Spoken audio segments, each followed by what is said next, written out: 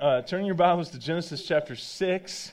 That's where we're going to be this morning. We're going to talk about Noah and the ark, and we're going to be spending some time there talking about Noah and the ark. What do we know about Noah? What do we know about the story of Noah? Anybody? What do you know about Noah? He was faithful. Okay. It's a very church Sunday school answer right there. He was faithful. Right? Heck of a carpenter. Yeah, he was a carpenter, right? He built this. Anyway, okay, what else do we know? What do we know about Noah? People thought he was nuts. People thought he was crazy, right? People thought he was crazy. Have people ever thought you're crazy? Often. Really?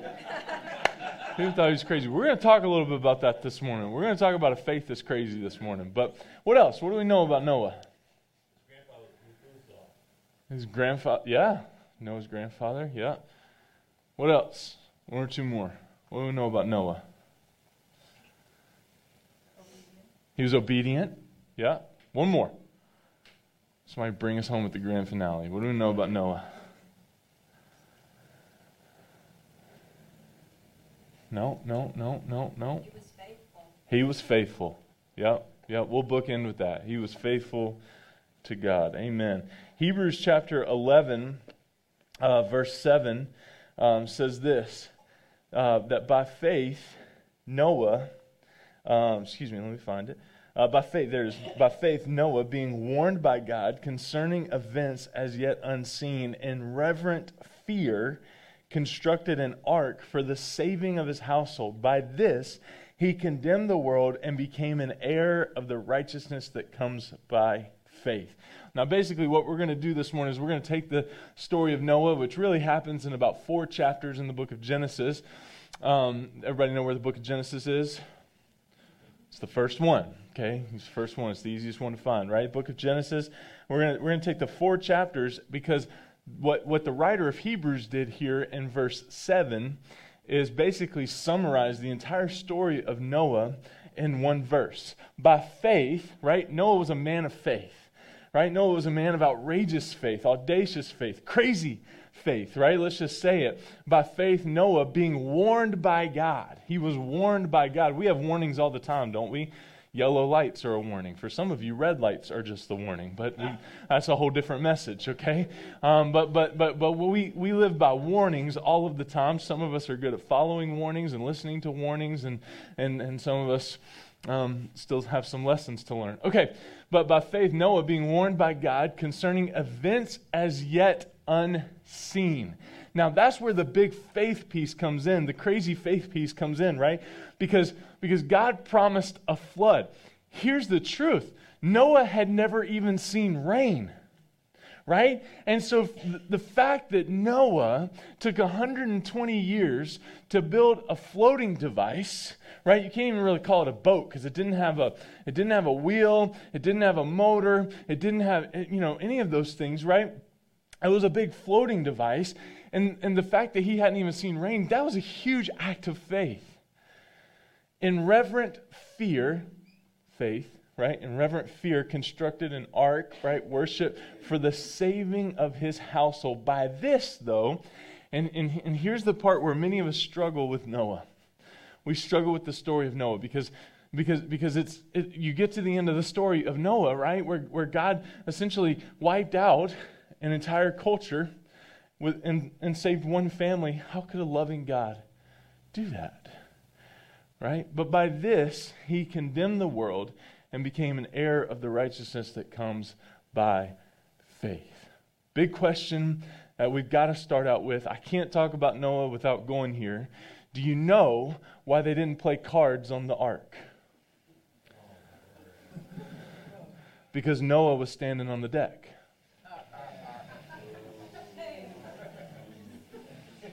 Amen. Right? Amen. So let's go back to Genesis. Wow. It's been a few weeks since I've preached, so I've got some of those stored up. All right. Woo. Okay. All right, Genesis chapter 6. We're going to read a few of these verses here. Verse 11 through 21. Let's look at the story of Noah, and then we're going to come. I've got 3 things to give you from the story of Noah, 3 truths to point out, and then four applications for you today. 4 applications for each and every one of us today. And if you think that's good, the whole Noah standing on the deck thing, this afternoon, I believe we're going to become the most corny church on the planet at our corn roast, okay? So just, it's going to be coming all day. All right, starting verse 11. Now the earth, okay, Genesis 6:11. Now the earth was corrupt in God's sight, and the earth was filled with violence. And God saw the earth, and behold, it was corrupt, for all flesh had corrupted their way on the earth. And God said to Noah, I have determined to make an end of all flesh, for the earth is filled with violence through them. Behold, I will destroy them with the earth. Can you imagine, just for a moment, being Noah and hearing the voice of God and this being the message? Right? I mean, let's place ourselves in Noah's shoes for just a moment. Can you imagine? I have seen the earth. I have seen it. And it's corrupt. And here's my plan, right? And here's the thing. This is nothing new to God. This is not isolated to the story of Noah. We see this throughout Scripture. The story of Jonah, right? I've seen the city of Nineveh. It's wickedness. And I plan to blot them out. I plan to take them out, to destroy them. But Jonah, I want you to go to Nineveh, right? I want you to preach to them because I'm going to give them a chance for repentance. Right? We know the story. Jonah boards the ship to Tarshish, the opposite direction of Nineveh. God sends a storm, a great fish. Don't know that it's a whale. Could have been, right? But a big fish. Swallow up Jonah, spit him out on dry land. On Jonah chapter 3, Jonah goes and preaches to the city of Nineveh. They all repent. Right? They all repent. Even the animals they talked about, right? All repent, start following God, right? And then Jonah chapter 4, Jonah's like, I knew you were going to do this, God. So why did you waste your time with me? I was great. I was all happy where I was. Why did you spend time with me? And then we don't even really get to see what comes of Jonah, because the point is really the forgiveness of God and the gospel, not necessarily Jonah's attitude, right? But anyway, back to the point. This is nothing new, right? God, the whole theme of the Old Testament, we talk about this often, blessings for obedience, cursings for disobedience. And we don't like to think about that. Right? We don't like to think about that necessarily, God being a just God, but it's one of my favorite attributes about Him. Right? There are blessings when we are obedient, and there are cursings when we're disobedient. It's a bad day. Okay? And so can you imagine being Jonah here and hearing God, I have determined to make an end of all flesh. I have determined to make an end of all flesh, for the earth is filled with violence through them. Behold, I will destroy them with the earth. So then he goes on to say, verse 14, make yourself an ark of gopher wood. Make rooms in the ark, cover it inside and out with pitch. This is how you're to make it. The length of the ark, 300 cubits. Its breadth, 50 cubits. Its height, 30 cubits. Make a roof for the ark and finish it to a cubit above. And set the door of the ark in its side, make it with lower, second, and third decks. For behold, I will bring a flood of waters upon the earth to destroy all flesh, in which is the breath of life under heaven. Everything that is on the earth shall die.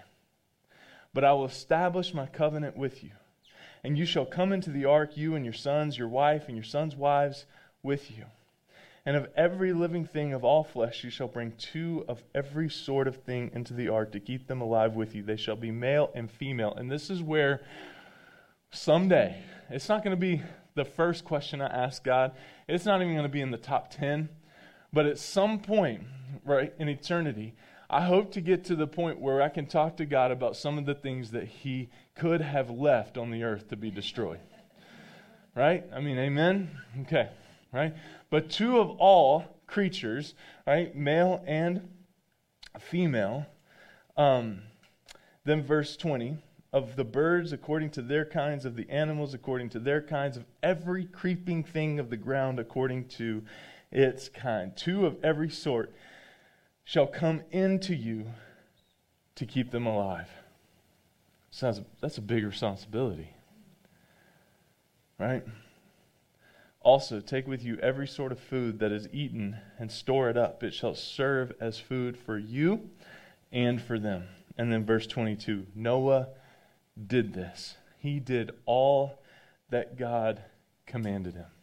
Now, I would love to know, right? I would love to know what Noah thought about as he heard God lay out all of these instructions. I mean, again, it took him 120 years to build the thing, right? So you can imagine the undertaking, right? To store up all of the food for the animals, to store up all of the food for his family, to go and walk through this process. Again, remember, when he hadn't even seen rain before.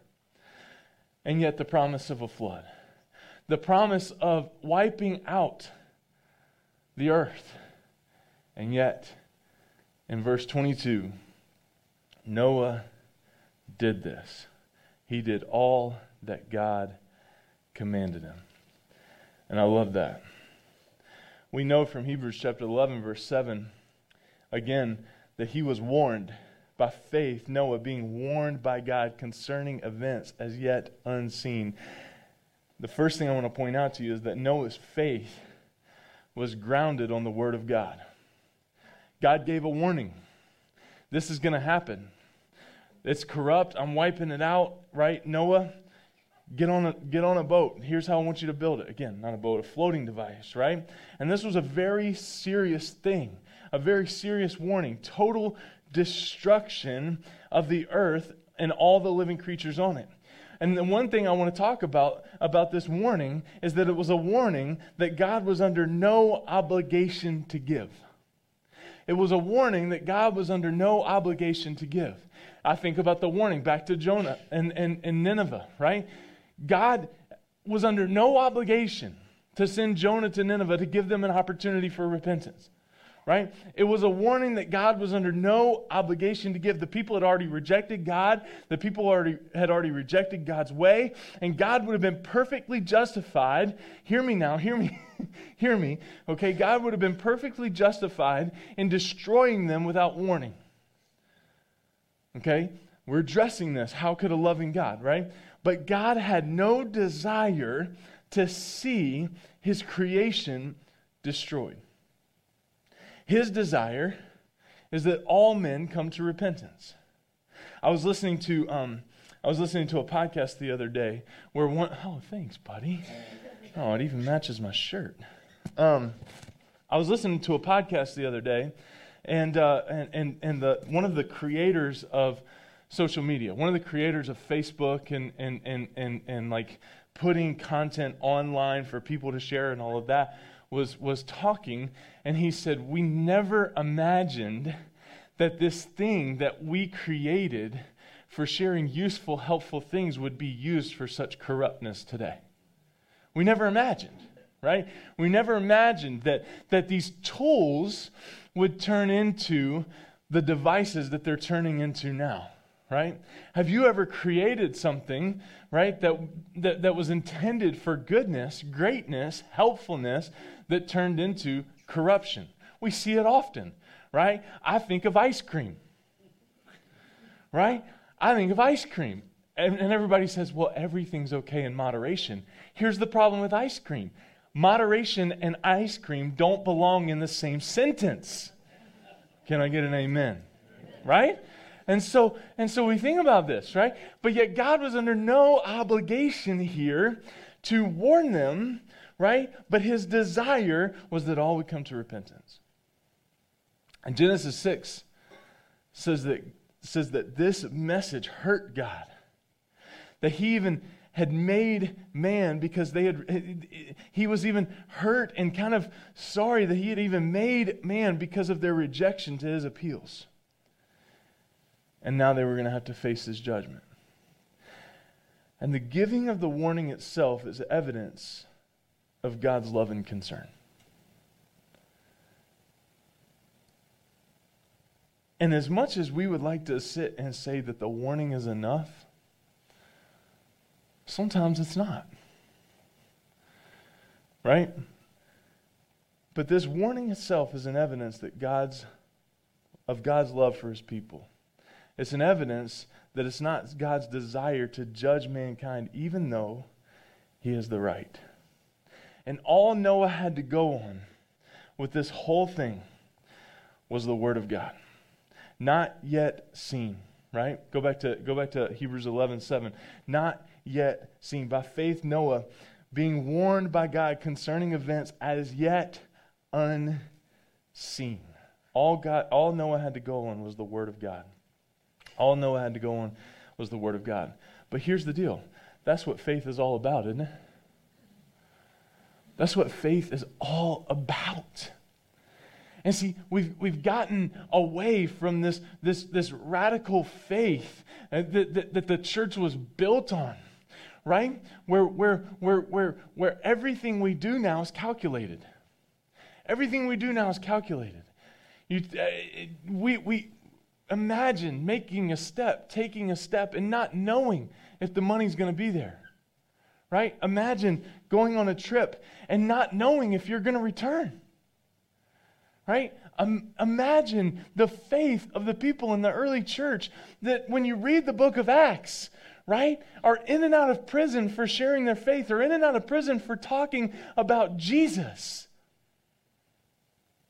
And I said it a few months ago, I'll say it again. We don't know in 2021 in the American church what persecution looks like. We don't know. We don't know. Everybody's making claims about this, right? Everybody's making claims about this, but nobody is standing out there, right, with anything, interviewing you as you come in. We have the freedom to come in here and worship and open the Word of God and study together, right? That's freedom. We don't know what it's like to risk our lives for the sake of the gospel. That's what faith is all about. Hebrews 11:1 gives the definition of faith. Faith is the substance of things hoped for, the evidence of things unseen. See, faith is taking what God has said and believing it simply because it was said by God. Let me read that again. Faith is simply taking what God has said and believing it because it was God that said it, even if there's no evidence to back it up.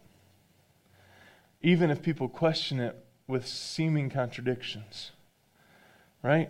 Whenever you trust the source of a warning, it brings about a change in your life, doesn't it? Whenever you trust the source of a warning, it brings about a change in your life, which brings us to number 2.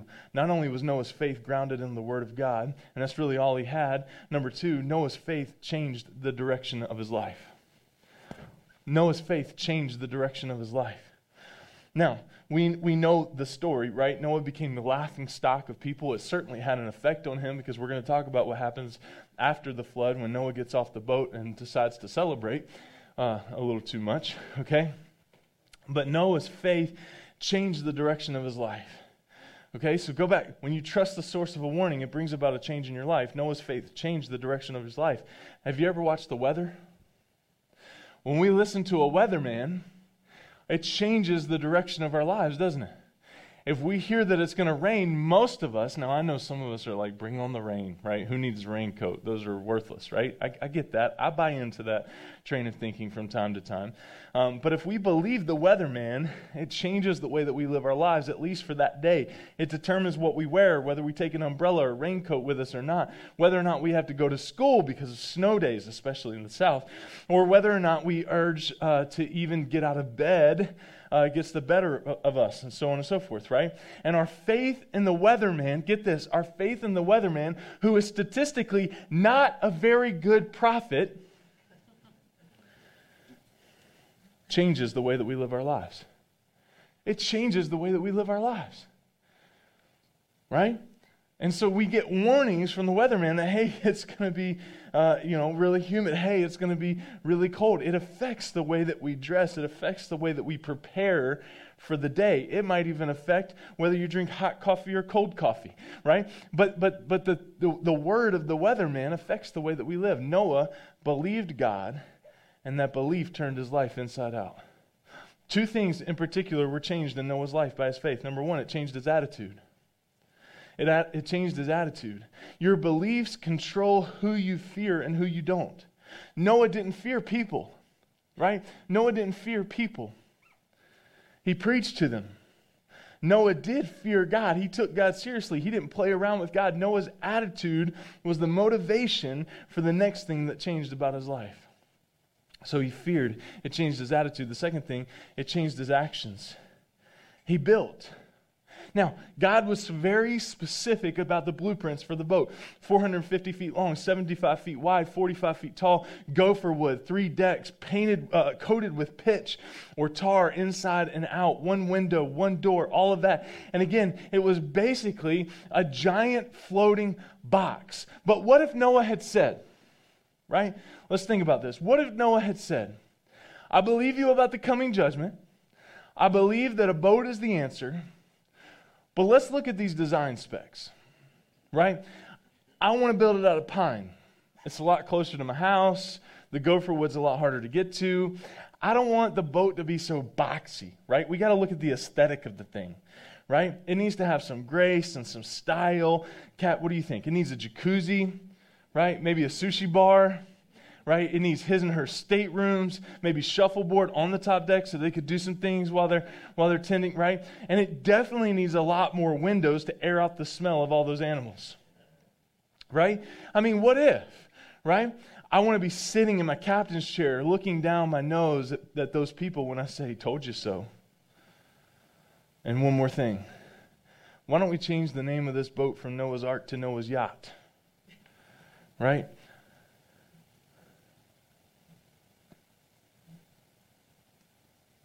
But this wasn't for pleasure. This was responsibility and survival. And Noah realized that. And I think Noah recognized that there was going to be no time for anything in tending to the animals and caring for those things. But there were also some things that were left out of these plans that even a ship built for survival should have.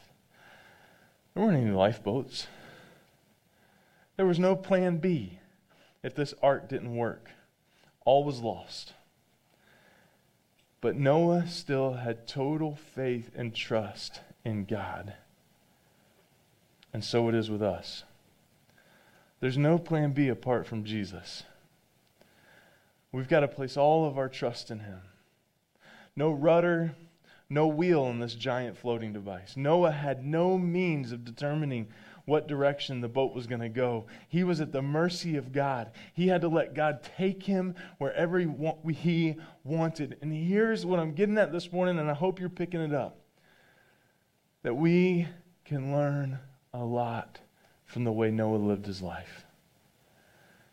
See, we're more than willing to get on the ark of safety, but once there, we want to steer things in the direction that we think's best. God's got a direction for us to go, and if we let Him do the steering, we'll end up not only at a place of safety, but also a place of beauty. Also a place of beauty. Number 3. Noah's faith influenced every part of his world. See, it would have been a lot easier for Noah and his family if he'd been able to keep all this building stuff hidden, if everything hadn't been so public. But it's kind of hard to hide the fact, especially in Noah's time, that you're building something when that something is 1.5 football fields long, a football field wide, and the equivalent height of a 4-story building. Noah had no choice but to make his faith public, and the whole direction of Noah's life changed by faith that he had. It caused him to build. It caused him to speak out. And Noah learned something that most of us have yet to get a handle on. That faith isn't just something you have. It's something you live by. It changes your life. Hebrews 10:38 says, the just shall live by faith. See, Noah did more than just impact his life on a daily basis and impacted him personally. Noah's faith in what God had said and his willingness to build a boat as a result of the faith that provided a means for his family, a rescue for his family. And it wasn't the fact that Noah built an ark or preached by by being an architect for 120 years that gained righteousness for Noah. Because it wasn't that he was sinless either. He was fully man. Genesis 9:2, the drunkenness on the beach, the nakedness, right? It was Noah's faith in what God had said that made him righteous before God. It was the fact that he was willing to change his mind about himself, his world, and his future based solely on the Word of God. He walked by faith and not by sight. And so what does this mean for us? And one of the things we've been looking at and doing with this series is how do these Old Testament stories that we've heard about, that we've learned about, the animals walked in 2 by 2, all of those different things that we talk about. And if you were a Sunday school teacher on a felt board 20 years ago and you had the little animals and you were bouncing them up and down on the felt board, right? All those different things. But how does this story point to Jesus? How does it remind us of the person and work of Jesus? On our trip, on our vacation, we got an opportunity to go and visit the Ark Encounter. I don't know if you've ever heard of the Ark Encounter or been to the Ark Encounter, but I think it's in Williamstown, Kentucky. Okay, they've got sweet tea there. It's pretty good. Okay, but we got the opportunity as a family to go visit the Ark, and it is 4 stories high. It's a full kind of replica of what this would have looked like, built to the instructions here and the blueprints here of the size and the scope of the thing, right? And it was fascinating. It was fascinating. But one of the things that this experience reminded me of is this, the first truth from the story of Noah and how it points us to Christ. Number 1, there's one door. There's one door through which we can be saved. There's one door through which we can be saved. God made it clear to Noah that I want you to have one door. God gave specifics in building the ark, and he told Noah to build one door on the vessel, and that door led him and his whole family to be saved from destruction. Put a door on the side of the ark. Genesis 7, verse 1. Then the Lord said to Noah, go into the ark, you and your whole family, because I have found you righteous in this generation. Right? And just as Noah came into the ark through one door, along with his family and all the animals, there's only one door that we too are offered salvation. Through Christ alone. And Jesus even makes that claim in John chapter 10, verse 9. We preached on this recently. I am the door. If anyone enters by me, he will be saved. And so they had this there at the Ark Encounter. You can see the door, and this would have been a picture of what the door probably would not have looked like. I doubt he had the lock. I don't know, but maybe, okay? But you can see, and one of the things I loved, it was one of the more impactful things to me in this experience, is there's a cross right there. I don't know if you can see that. But it was the door. Right? And so this one door in the ark was pointing to the fact that Jesus was the door to salvation. I'm the way, the truth, and the life. No one comes to the Father except through me. It sounds like one point, right? Narrow is the way. Narrow is the gate, right? That leads. And so all throughout Scripture, we hear about this one way, this one door, this one gate, this narrow road, this one road, right? And this door, right? And again, okay, picture it, right? I don't know if he was this good of a carpenter, Keith, but who knows, right? Okay, it could have been, right? It was definitely built with quality, okay? But the cross there, the one door. I am the door. And Jesus says, anyone who enters by me will be saved. There's one door which we can be saved. Second thing, just as God remembered Noah, he remembers you. Just as God remembered Noah, he remembers you. What do I mean by that? The story continues with the rains pelting down, the floods rising high. The earth had never seen anything like it before, and for 40 days and 40 nights, the rain fell. Water covered the earth, and all was destroyed. And this number is specific, is meaningful because it details the number of years God's people wandered in the desert, as well as the number of days that Jesus was in the wilderness, fasting, praying, and resisting the temptation of the enemy. The number 40, when used in the Bible, often points to a period of completion. And then, Genesis 7:24 says, even after the storm, the Bible says that the waters flooded the earth for 150 days. Now,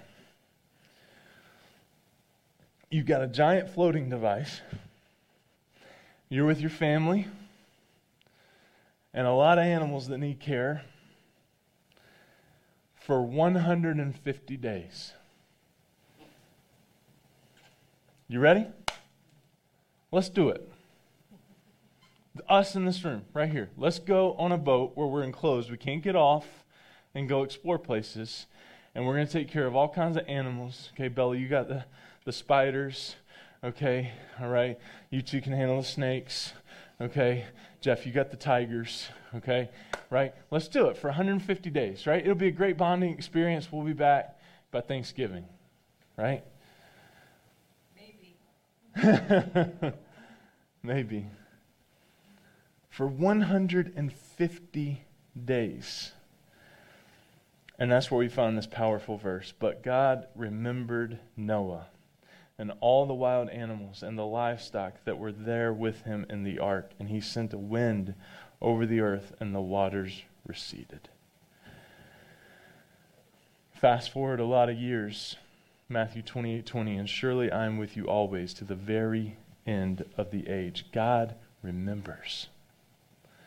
He remembers. He didn't leave them on their way to fend for themselves in the midst of the storm, and after, he was still with them, and he cared and was faithful to bring them through. See, many of us have learned from experience that God doesn't stop the storms from happening around us. Amen? There's still hard things that we've got to walk through, but the promise is this, that he's with us. And he remembers us. Always. He provided a way for us through his Spirit to help us in this life, through his Son Jesus to carry us through the most difficult times. He has a plan, and we can trust him. Number 3, Noah's story reminds us that by faith we're saved.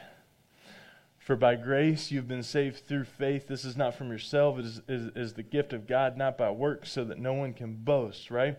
Now again, put yourself in Noah's shoes. God comes to you and says, hey, the world is corrupt. Yep. Right? I want you to build this. And here's how I want you to build it.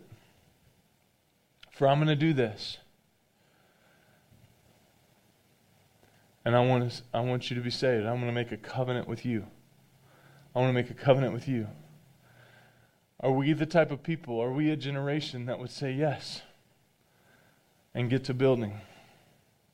Are we a people that would take God at his word and by faith prepare the way? And by faith do what God's asked us to do? Or would we sit there and say, he didn't really mean that? Right? There's no way God would have done. There's just no way. Who am I? Why me? Why would you choose me? For by grace you've been saved through faith, and this is not from ourselves. It is a gift of God, not by works, so that no one can boast. Noah acted in faith.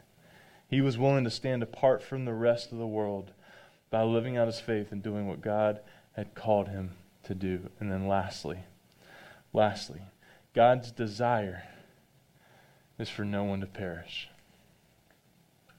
God's desire is for no one to perish. See, God didn't just destroy the earth with a flood in a moment of anger and judgment over wickedness. The Bible says that there was a long period of time between when he said these events would occur and when the rain started coming down. 120 years mentioned in Genesis 6:3. And we know, based on Noah's references to his age and his son's ages, that the ark took them many years to build. The point is this: God gave time for people to return and repent of their sin. God gave time. And so my question for you is this, as the worship team comes. My question for you is this: in your life, in your situation, in your family, come on, worship team, would you have the faith of Noah? Would you have the faith of Noah? I love the part in verse 22. Why don't you throw that up there, Rob? Genesis 6:22.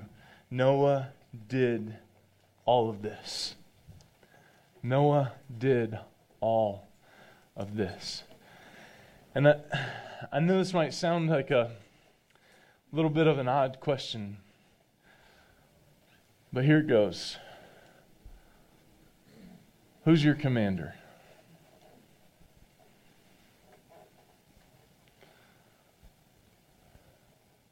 Who lays out the instructions for you? Who gives you direction? Who's steering your ship? Right? And many of us would say a lot of things. Well, my job.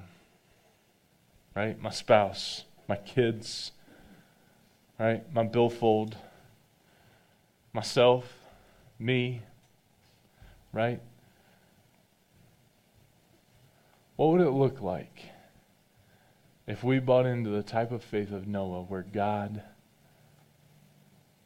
was in control of everything in our lives? That by faith we trusted everything that he said in this book. You see, again, Noah didn't know the end of the story. He built that boat, he built that floating device not knowing the end of the story. Not knowing Jesus, not knowing the Holy Spirit, not knowing any of those things that were to come, that we have the benefit of having right here in front of us, the Scriptures, the Holy Scriptures of God, right? Where we know the end of the story. That Noah was saved. That there was still corruption and destruction after Noah. But God had made a covenant to never do this again with Noah and his people, right? But then he sent Jesus, a Savior, to bridge the gap, to pay the penalty of sin, and then crucified him, and then raised him from the dead, and then Jesus goes back to heaven to be with his Father, to prepare a place for all of those who would believe and trust in him. And then the rest of Scripture is that a church was birthed with a mission to tell the story, that all would know and have the opportunity to believe the message. And that's us. Still today. Would you have the faith of Noah? Would you allow God to drive your ship, to lead you, direct you every step of the way? That's my prayer for us as a church. That's my prayer for you this morning as an individual and for your family, is that God would be your commander and that we would trust him in response. Let's pray. So God, I pray for each and every person in this room, for each and every person listening to this or that will listen to this later. God, that we would submit ourselves to you. Submit our lives to you, our plans, our agendas, the things that we've placed ahead of you, above you. God, that we would come in line with you, that we would trust you with everything. And so, God, I pray for submission in this room to you, the one true God, who desires to lead us, who remembers us, who cares for us, who made a way for us with every part of our lives. In Jesus' name, amen.